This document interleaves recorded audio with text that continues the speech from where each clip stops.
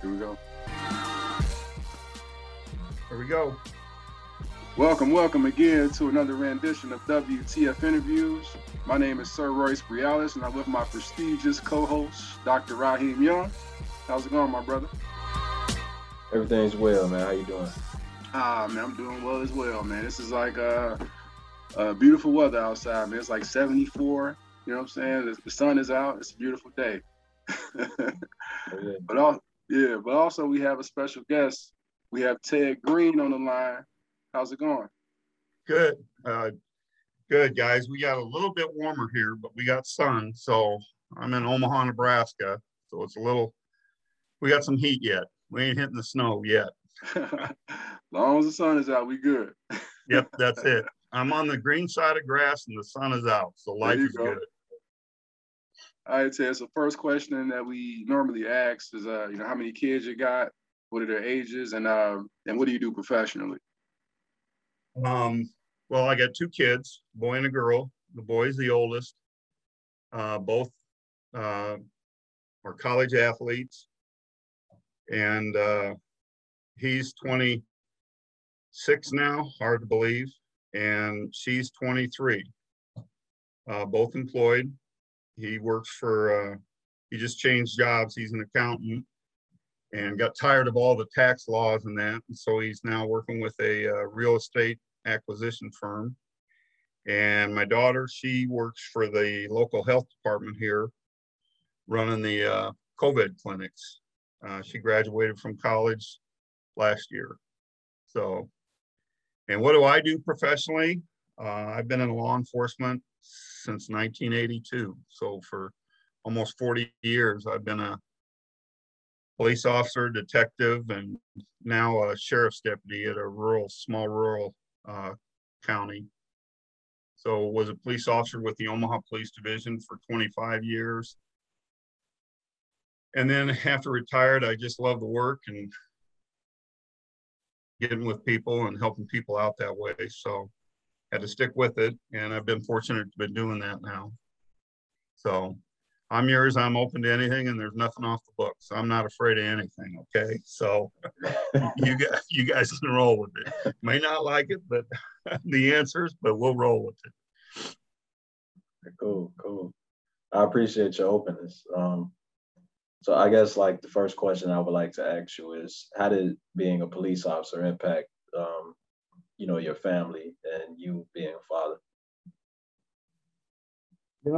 I think the hardest thing in talking to the kids, when they were young, it was always, Dad, have you ever caught a bad guy?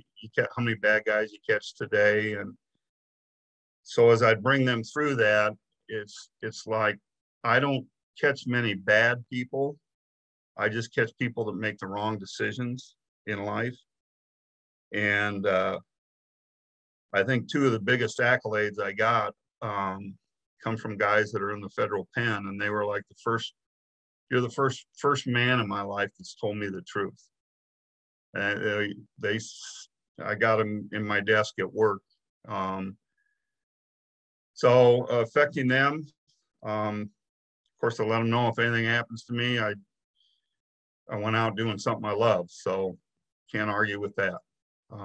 That's the way it goes. So I've been fortunate, very fortunate in my career. So that's where I roll with that, Doc. It's pretty simple. Okay. So you said that the men who you interacted with in the prison said that you were the first person in their life that told them the truth, or the first man that told them the truth. And like the saying that the truth will set you free, right? Right. So in general, what are some truths that men need to have in order to be men? And what are some of the lies that we're told that prevent us from accomplishing that goal of becoming a man? The biggest thing is that I truly believe this, that we hear equal rights for men and women, but there's only one captain on a ship. And it just depends on where that ship is on who's going to be the captain. Like my wife's a nurse. And so she watches over the health part of it. and I got to let her take control of that. Other stuff, you know, I work with, and she lets me handle that stuff. So it goes both ways. And, you know, I truly believe that men need to practice, you know, the 4 faces of true manhood. And that's being a king or a leader, and then a warrior and a lover and a friend. And you got to go through all those, and know when to use them and how to use them. And most of us, including myself, you know, about 85% of who we are were formed by 7, 8 years of age.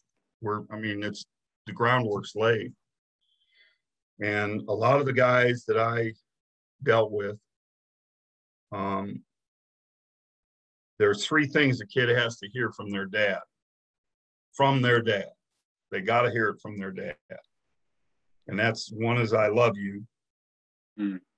And then 2 is, I'm proud of you.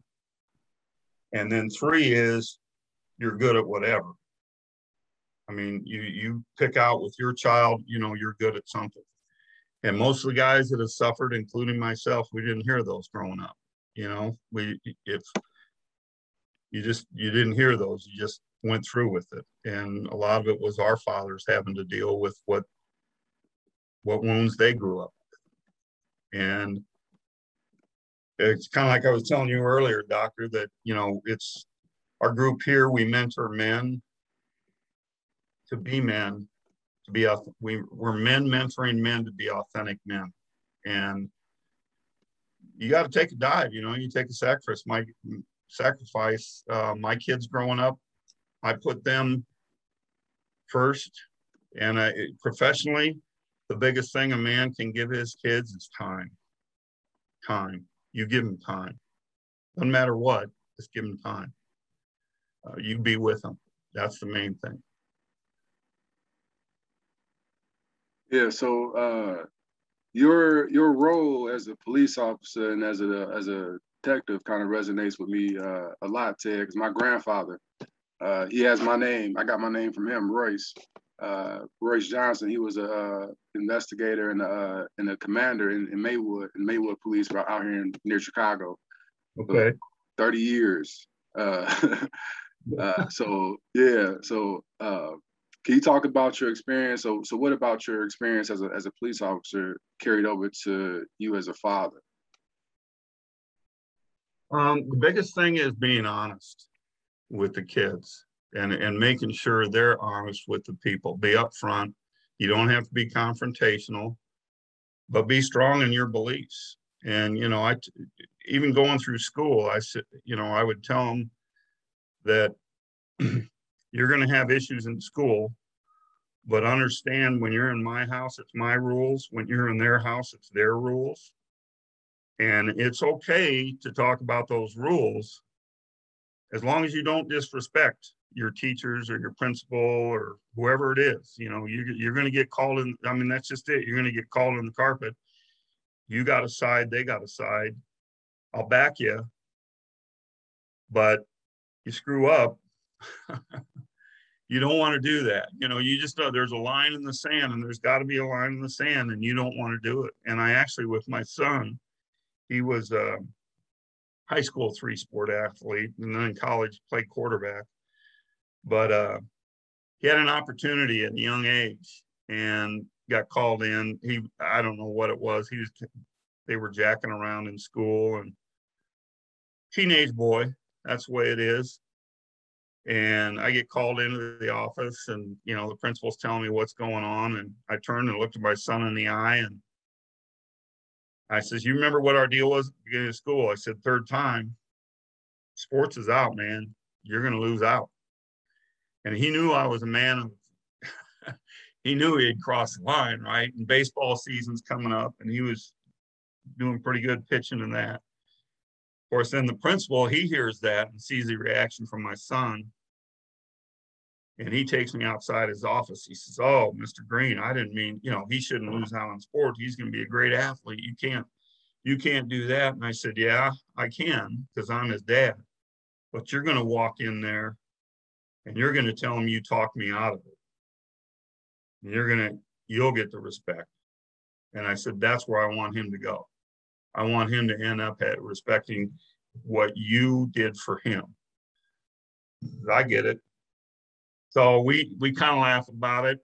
My son, I'm 6'8", 300 pounds. He's 6'6", 230. So pretty good sized people walking around, and we still kind of laugh about it. So anyway, but there is a line in the sand, right and wrong. And that's, when we talk to these guys, they're coming out of, we first started in our local county jail, and I thought we took what was called the Authentic Manhood series by Dr. Robert Lewis, and took that we cut it down and took it into an 8-week program in the jail.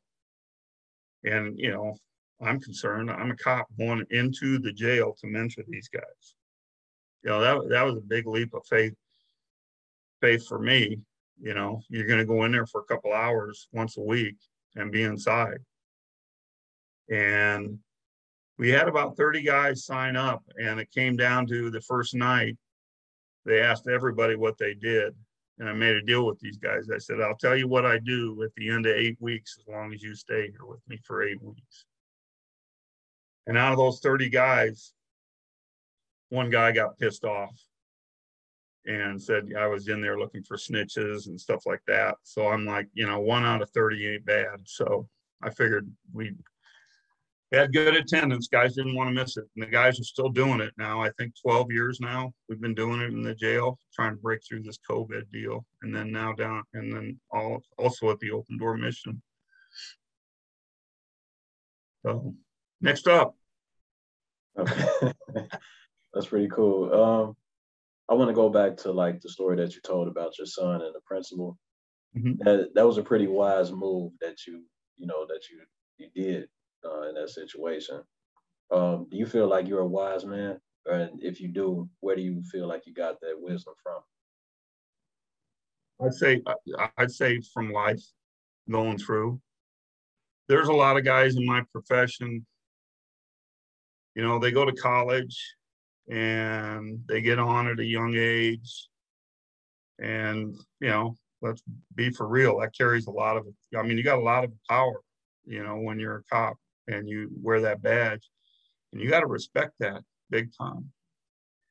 Now, I kind of went down the other way. I was working in warehouses, driving a truck, drove over the road, did 3 years of college, and moved furniture, worked construction, worked in some manufacturing, retail, and all those jobs prepared me for dealing with people. In one day, I guess the biggest thing that I credit to is I had a guy that had a 5th grade education, and trying to talk with him.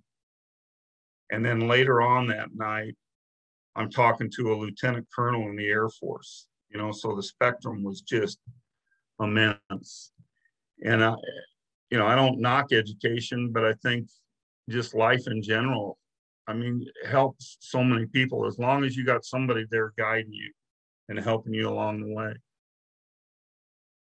Yeah, that's true.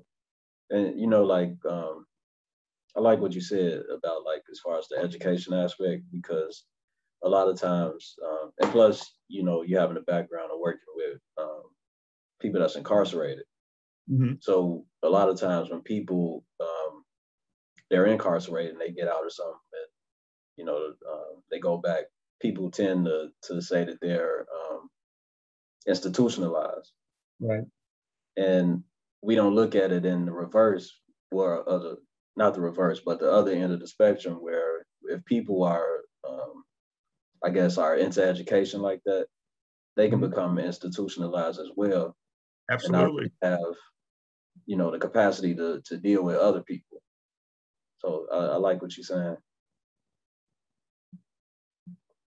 I had a conversation with one of the guys in our Bible study last week, and he was, everybody wants to bring up the race issue with law enforcement, and his wife is a nurse, and his wife, you know, we've been struggling. Everybody's been struggling with the pandemic and COVID and all that.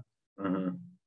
And he's really, you know, everybody's got to wear a mask. Everybody's got to vaccinate and do all this. And I'm worried, you know, so worried for my wife, and she's freaking out because everything's overdone and she's seeing sick people. I said, well, she's in the hospital. You know, you're going to see the sickest of the sickest. Yeah. I mean, so I get it where you're coming from and your worry, but we need to have our faith in the man upstairs. You know, we got to put our faith in, and that's where I put my faith for 40 years. And I've been lucky. And I'm talking to this guy last week, and I said, and he's, you know, politically opposite of me. And I said, look, I said, I'm going to give you a cop's perspective. I said, let's go to the white community, brown community, and black community. There's good and bad in all those communities. But you as a cop, all you see is the bad. You get called to the bad situations in white, brown, and black. You don't get called for Sunday brunch or dinner, you know? So, I mean, you can become so tainted in that, you know, if you just stick to that and identify as that. And, you know, unfortunately, a lot of guys do. I don't believe in that. Everybody's got a clean slate with me right out of the gate.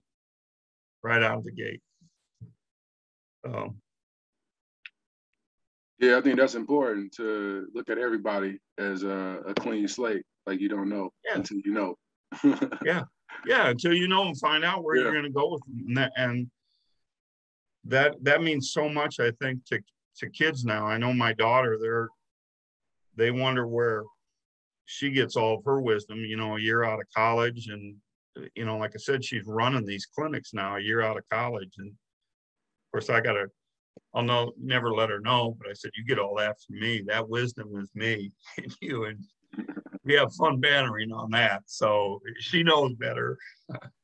And so do I. But, you know, you got to be that way in life. And life's going to be so much easier if you do that. It really is. Giving people a clean slate.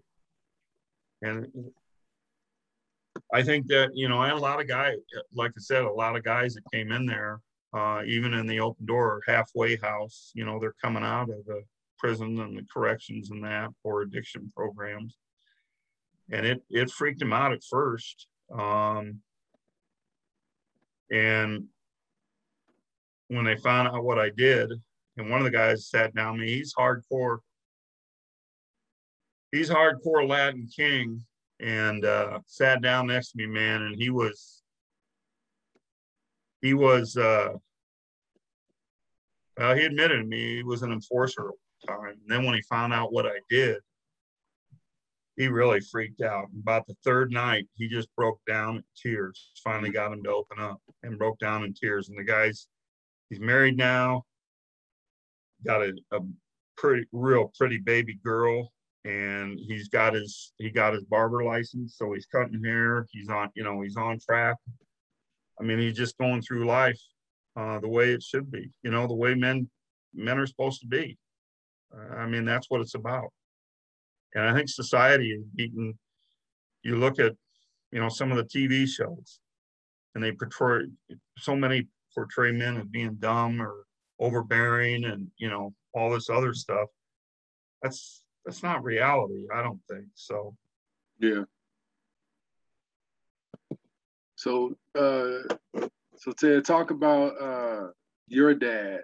Like, what was your dad like, and when you were growing up, and also what was one of the biggest lessons, or some of the biggest lessons your dad taught you growing up?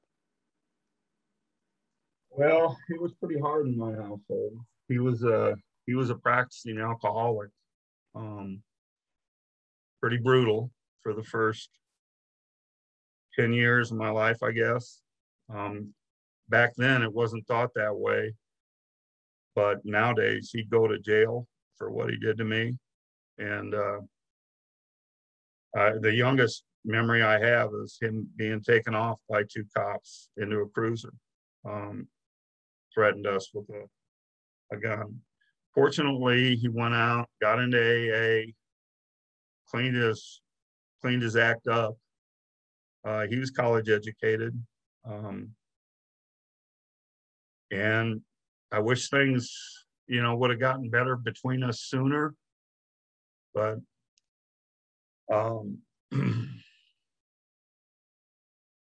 he passed about 11 months after my son was born.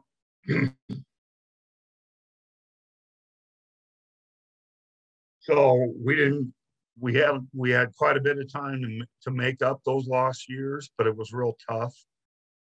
And the biggest thing he even said when I got on the department the first time, that's basically where I got it from. You give everybody a clean slate when you meet them. They got a clean slate. Let them dictate to you where they're going to go. And some people are going to be nice to you and some people ain't, but give them a clean slate. So that was probably the best advice I got from him going through everything, because there was a lot of negativity growing up in that, as you guys have heard that. And I talked about those three things that a child has to hear from their dad in that order. I love you, I'm proud of you, and you're good at. Well, the only thing I ever got was I love you. I wasn't good at anything. He wasn't proud of me for anything growing up. So where do you go? I was one of those athletes in high school that my English teacher came to me and said, I understand you got basketball scholarships, and I was going to fail English, core school. And I didn't have any desire. And now I chuckle about it. I said, if my English teacher would see me now, she'd roll over in her grave writing the reports that I write and the search warrants and stuff like that. So anyway, we all got a story. Every guy's got a story, every one of us. And it's how we deal with those issues. So hopefully most guys, a lot of guys like to turn to the bottle. I saw that. I said, nope, that ain't going to happen to me. Some turn to drugs, some turn to sex, gambling, you name it, porn, it's all out there. And that's just escape routes. That's crutches for guys. That's all. Was your father a big man? I know you said that you're 6'8", your son is 6'6". How big was your dad? Yeah, my dad, he was 6'4". Mom was 6'2". So they were tall for their generation. Yeah, real tall. So anyway, yeah, he was a big man, but staunch in his views. But he always, he carried on work, and that was a big thing. You work hard, you're not going to, life isn't free. So you got to work hard to get ahead and treat everybody with a clean slate. You went that way. So it was huge. I know you said that you and your dad, like, you all had some time to reconcile. Mm-hmm. Were you able, during that time, to like get things off your chest and tell him like everything that you wanted to tell him, or how you felt about, how things were growing up?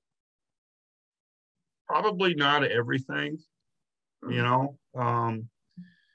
in that quest for authentic manhood, there's a part where you go back and address dad at the, at his gravesite and write him a letter. And we've had several guys do that. And I've done that with him, but it's not the same. It helps, but it's not the same as being able to get everything off your chest, that you wanted to. Yeah. It's probably the biggest one with my father. I got a full scholarship to play basketball, and I knew I wasn't a good student, obviously, and I wanted to go to a JUCO college, and I had already signed with a 4-year school. And he says, you got a full ride. You're going to go to that school. You're going to be a man of your word.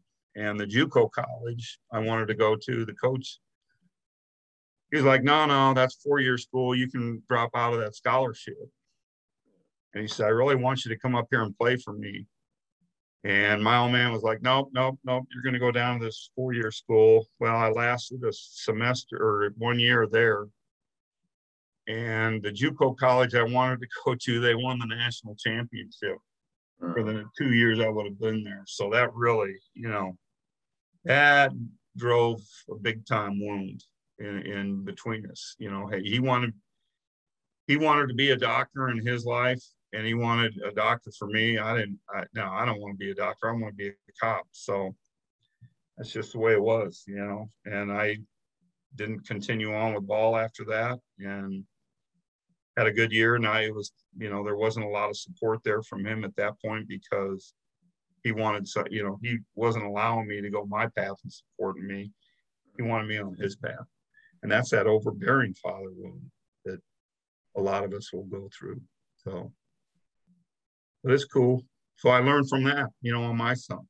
And I said they were college athletes. So he played baseball, basketball, football. And my daughter played basketball and volleyball.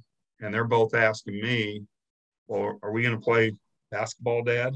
And I'm like, no, you choose your own path on this. This is all you. And so I'll do whatever it takes for you guys to get wherever you want in sports.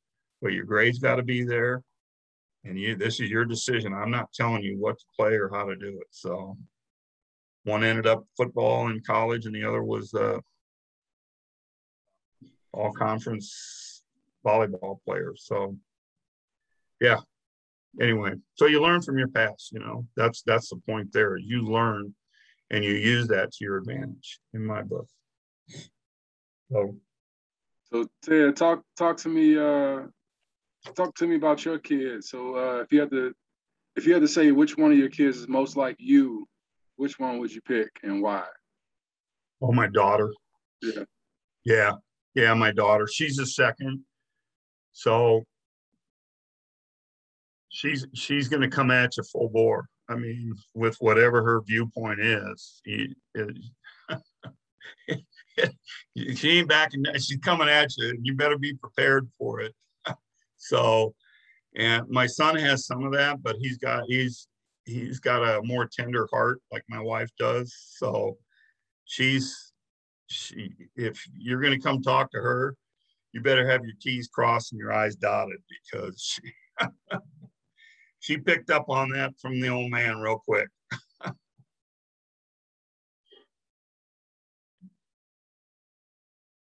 And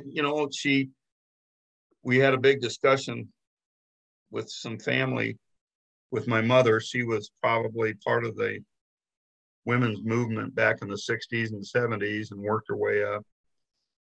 And I raised both my kids the same. My daughter, she'll know how to change her oil in her car, change the tires. Uh-huh. We love to hunt. We love to fish. So she's getting all that. I don't separate, it's not you go back to the house and clean house, girl, or you do laundry, or, go get your fingernails done. You're going to get dirty with me, and we're going to go out. You're both going to be the same.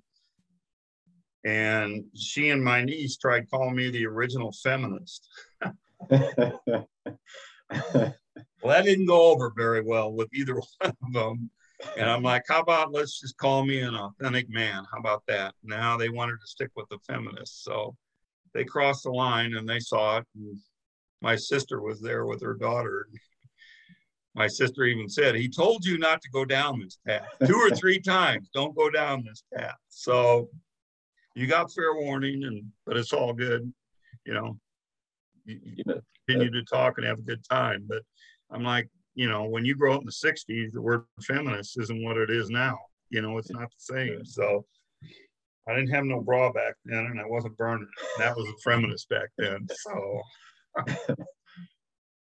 that's interesting, man. And this year, like not this year, but in these times, 2021, women are a little bit different than what they used to be.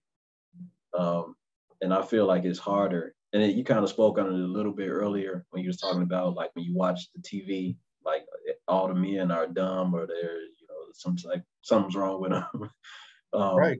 it's harder to be like an authentic man that you describe. It is. So can you talk about that a little bit more, and like how society is kind of pushing, But yeah, manhood away, kind of? Yeah, I mean, like I said earlier, we're who we are, pretty much about 85% of who we are by the time we're 8 to 10 years old. I mean, when people look at you, they'll say, like in my case, well, where'd you get your height? Well, you get your eyes. Oh, you look like your mom here. You got your dad's ears, whatever. But nobody really talks about what's inside here. Where's this character at here? And some of these talk shows that go down on men, and they're all chirping, we're designed to be together, man and a woman. Yep. And that just didn't happen. Okay. And in a default situation, I don't care where you're at, what community you're at, in a default situation, an authentic man should default to a logical response in a crisis situation. Women will respond in a crisis situation. Their default is emotional, because women are the emotional background of the family, and men should be preparing their kids for the world.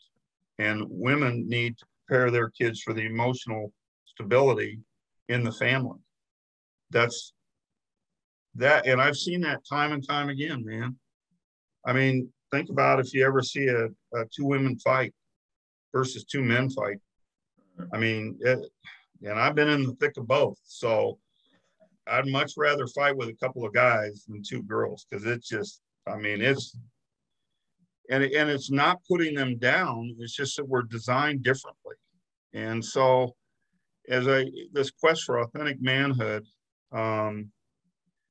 we were going through that, and I started looking at it because, I mean, in my career, I spent 7 years out in the Mark Cruisers in North Omaha, which would be the black part of the black. We have North and South Omaha, and then West Omaha. And black community is pretty much on the north side. And then the other 18 years I spent in narcotics, the gang unit, gun unit, homicide, child abuse. So I stayed not like burglary or robbery or auto theft. I stayed with the people side of it. And people would ask me, and still do, with your experience, like in the gang unit, what's the scoop? And I'm flat out. I said, it's an absent father wound. These guys didn't have I'll talk to them, and the vast majority of the guys will tell you, my dad wasn't there. And so what do they default to? They defaulted to that manhood, that manhood experience. What you guys are doing in this with the podcast and what you're doing, I mean, this is what it's all about. It's men working with men, talking out the issues of, what you have. It's not, you ain't going to come home every day and get a kiss and say, I love you, from your spouse. It just ain't going to, that's not real. That's TV, that's old school TV stuff. But you work through that. And when you don't have that, now you start looking at these guys, a couple of weeks ago. I mean, and it drives me nuts. They had here, and you guys, they had 8 kids under the age of 16 shot over one weekend about a month ago. I mean, that's just hard to take. I don't care where you're at. And these guys, I mentioned my kids know how to shoot. I mean, we hunt and we shoot, and we target. They know how to respect all that, but they learn that from me, from their father. And when you're not learning that from somebody that is a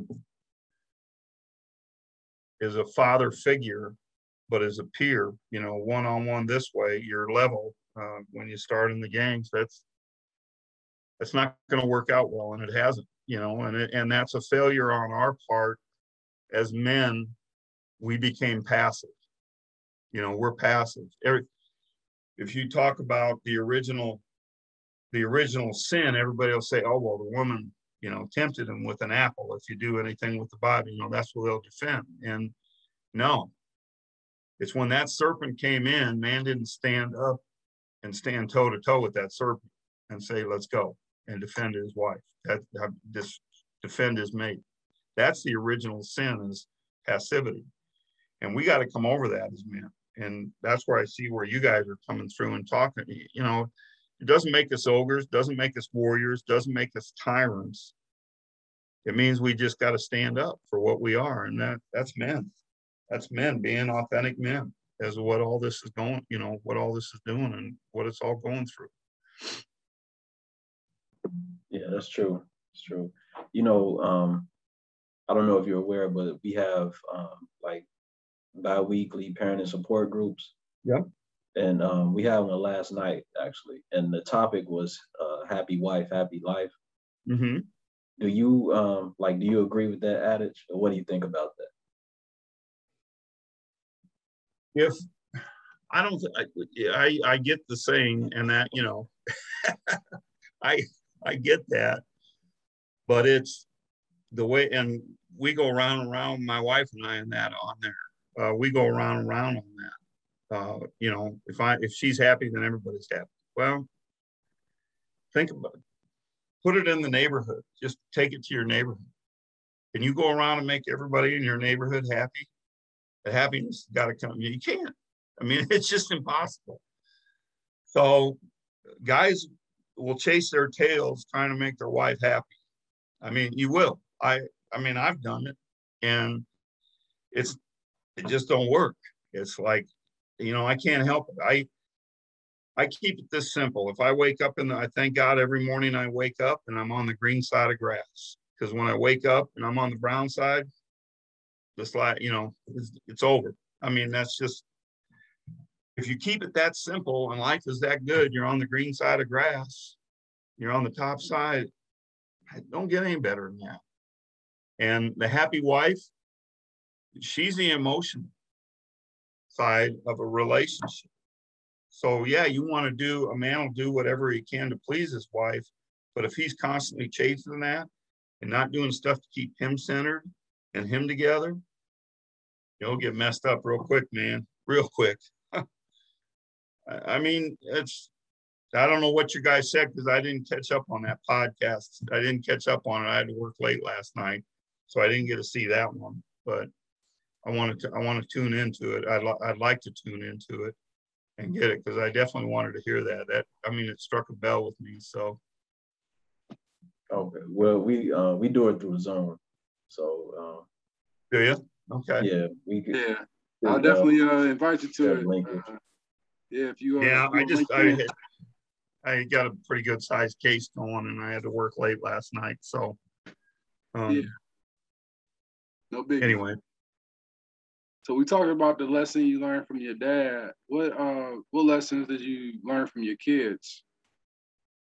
As you become a dad, and your kids are grown now, so I already know you have some lessons from them. They're teaching me and keeping me up to date, and it's interesting. They're both college educated. And they're both, got jobs. And so they want to keep telling me, no, it's not like that anymore. It's not like that anymore. You got to loosen up. And I'm like, okay, that's fine. And they'll come back and they may say to me, oh, you were right, Dad. Then I'll turn around. I have no problems going to them saying, man, you were right on this one. I was wrong. And that's a big thing as a father, I think, being that honest with your kids. I screwed up, and I tell them that, nobody can sit here and say they don't get in arguments with their other half, whether it's man or, husband or wife or your significant other. You're going to get in arguments, and they're like, I raised you guys knowing what I knew. There's no book on being a parent. You learn as you go, unfortunately, and there's no one book you can go. So the only thing I can do is be honest with you and just say, yeah, I screwed up at times, but I'm moving on from there. I'm not walking out. I'm not saying, you know, this is the end, or, you know, I'm done with it and giving up. I'm gonna stay in there and fight for my family. And that's one thing that they have complimented me on, is saying that you taught us to be strong and respectful. So that's huge for both of them. I don't know if that makes sense or not, guys, but I mean, you got to be willing to, you know, I'm not perfect, and I tell them that I'm not perfect, and I'll admit it when I'm wrong. And I'll let them know when they're crossing the line and why they're crossing the line with me. Like I was saying, that you know, my niece called me a feminist, and I'm like, what the, you know, my sister is like, I knew what was coming, and you should have seen it, because he was telling you. But I think being open and honest with your kids at any age, that's the biggest thing. My son's in a basketball league. I don't know if you've heard of him, Bud Crawford. He's a boxer here from Omaha. He's a lightweight. He's a world champ. Yeah, plays basketball with. Yeah, he plays basketball with him in his league. He's down there with him all the time, playing with Bud Crawford. Bud's not playing now because he's getting ready for his next fight. Yeah, Sean Porter. Yeah. Yeah, I'm a big boxing fan. Oh, really? Okay, so then you know, my son plays ball with him, and he's like, Dad, you know, there's only four of us white guys, and 2 of them are over 7 foot. And he says, I'm down here playing with these guys. And what he's learning from, it was interesting. You know, it was hot during the summer. They had a summer league, and he was going to walk out, you know, with no shirt on. Man, them guys jumped all over him. Says, you don't be doing that down here. Because you're going into some serious gang. You're a white guy, number one, and then you're going into gang territory, and you're kind of setting the tone for, you want to see who can challenge you. There's some guys down here you don't want to mess with, you know. And I asked him, you know, I said, okay, so what'd you take from him? He said, I'm glad these guys told me. You know, I never realized any of that. I said, so they're being honest with you, and they obviously saw something in you that you can go down and play ball with them and then go out to dinner with them afterwards. So they're seeing something. So I said, this, you know, that's what it's all about. That's where I talked about at the beginning, being upfront, being trustworthy, and everybody starts with a clean slate. So he did say Bud Crawford's a much better boxer than he is a ball player. So I said, don't tell him that to his face. So if he listens to this, you know, you'll find out. Yeah, I know. He'll call him out. He'll call him out. So, like, what you okay, I was gonna ask you another question, but I'm gonna skip that when they ask you this one. So when because we are like getting close to time. So throughout like the interview, you talked about being on the brown side of the grass, right? Yeah. So when that time comes, what do you want your you know, your wife and your children to say about you? That I had a lot of good friends. I did the best. I did the best that I could. And it's not the best that other people are going to do it better than me. Some people are going to do it worse, but I did the best I could as reaching out and touching people and helping them and being friends, you know. I have a hard time saying no to people when they ask for help. I really do. So I can wear myself out quite a bit. Not being able to say no when people need help. And that's with anything. So hopefully it'll go that way. I mean, they got enough on both sides, I guess. I'll let them make their decision on that, but it'll work out. I got confidence it'll work out. All right, cool. So I'm gonna ask you a question that you already answered. Really, I'm gonna read it. I'm gonna read your answer.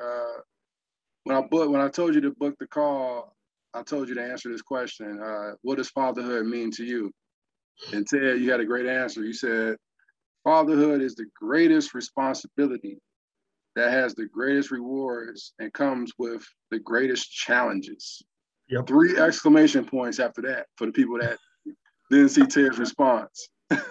Yeah. So Ted, if you can elaborate more on that. Well, I talked about my past growing up with my father being an alcoholic. So the greatest rewards, actually, our kids are going to go out, or they choose to go off to college. My son decided to party a little way too hard. And we have what they call a God call at 911. They don't trace him, but he ended up walking home by himself and put his right arm through a window. He's stumbling around, he's partied way too hard, and actually bled out and coded a couple times.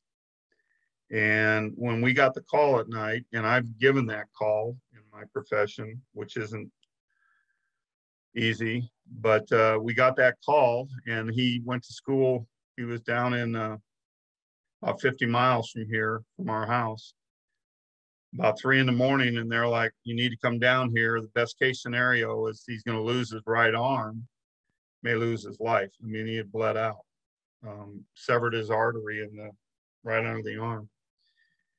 And put faith in the guy upstairs, and just, that's all you can do is pray. And told my wife on the way down there, I'm like, he's where he needs to be. He's in the trauma unit. I know what these guys can do in the trauma unit, and that's where we can't do anything. And as we when the minister comes down to see you, it's pretty severe in the hospital. And then you turn around, and I think he's still on the record books for passing in that in his college. He recovered, and the worst case scenario, he doesn't have any feeling in his middle finger. And he said, that's okay, Dad, because when I throw the ball, I hit that helmet of that guy rushing me. I don't feel it anymore. So the greatest rewards is see him make it through all that, go through that entire time. When you're telling him as a dad, don't do this. This is what I grew up with. You don't be doing this. And then they do it, and then you're sitting there, okay, he's either going to die or he's going to lose his right arm. Well, that's a throwing arm, and you're a dad and you're proud of him. You want him to play football. He's only a freshman. Yeah, he started the last 2 years in his college career and had winning seasons and did real good. Then graduated with a 3.9 grade point average. So, yeah, he put it all together. So that's why I say, you teach them, you buy, the old adage, you buy them books and buy them books and buy them books, but they don't have to read it. Well, there it is, all laid out. And so I keep his highlight film from his last game, so I can lock onto that anytime and see what he can do, because he had the touch to sling that ball. So that's that was a ride. So, and everybody goes through it at different, like I said, everybody struggles with their kids at some point, telling them what to do and what not to do, and then they do it. And you got to work through it. And he did. And we've been fortunate, and our relationship is so much better than what my relationship was with my dad at the same age. If that can, I saw what happened in my childhood and wasn't going to let that happen for me to pass it on. You got to really affirm that.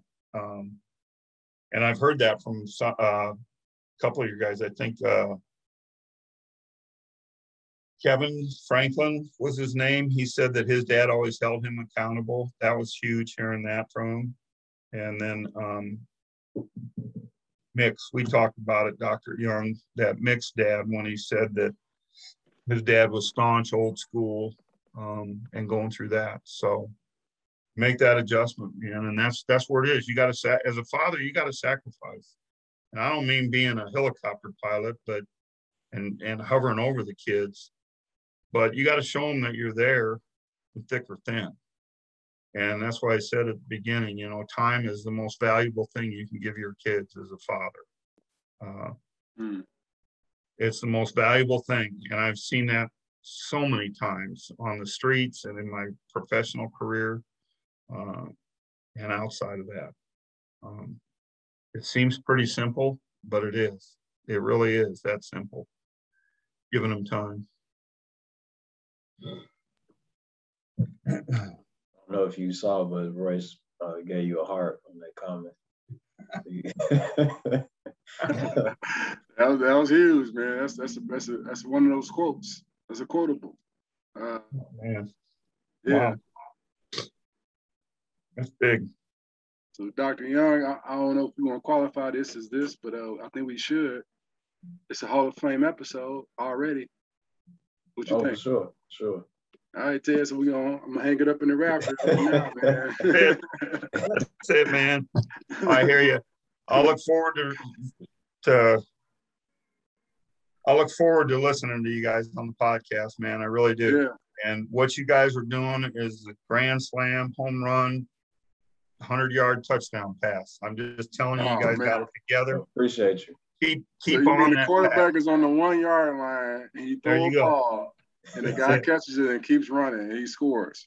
That's it. And you guys are doing it. I really mean that. Coming from, I mean that immensely. And it's men mentoring men to be authentic men. And I see you guys got it. It means so much to hear that coming out of Chicago. So it's huge, man. Keep it up. We will. Thank you. Appreciate you. Thank you, guys. Thank you. Now, Ted, one of the last questions we ask is, if you had to give advice to any dad that's listening to this, what would that be?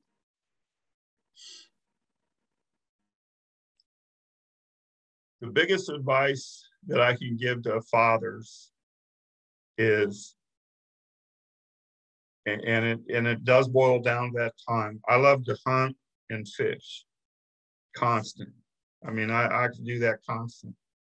But while my kids were growing up, that all went by the wayside, and I focused on their school, their sports, my wife, the family. And, you know, that's mowing the lawn, cleaning the house, doing whatever it takes. And guys laugh at me, you know, some big dude like me, they picture it on the end of the vacuum, cleaning the house. And I'm how that happens, you know, but life comes full circle. And now they're enjoying their life, and I get to go back and doing what I'm doing. Don't think you're going to miss out on anything as a man, making your sacrifice for your family and your kids. You will not miss out, because you will see it come back to you later on in life tenfold. You really will. That's great advice. Great advice, Ted. All right, so I know we're at the time. So Royce, did you have any other questions? I'm good. I got plenty more questions, Ted. Hey, I told you I'm open.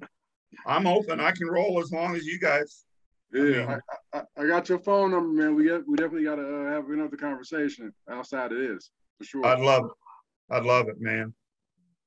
But yeah, for this podcast, I think we kind of covered a lot, and this is one of the ones we can have a part 2 for. A few of these podcasts that we've had, I can see there's more to the story than what's been told during this 45 minutes to an hour. So, I would definitely consider this as a part 2 type episode. I'm all for it, man. I'm all for it. Anytime, Sir Royce. Anytime. Yeah, so this has been great, Ted. So for myself, for Sir Royce Brialis, and for Ted Green, and for Dr. Raheem Young, thank you for listening to WTF Interviews, and stay tuned for further announcements. And Ted, do not hang up. We got some more to talk about. We're going to have a little post game, if you will. Right. I'm on. So let me stop the recording. Boom.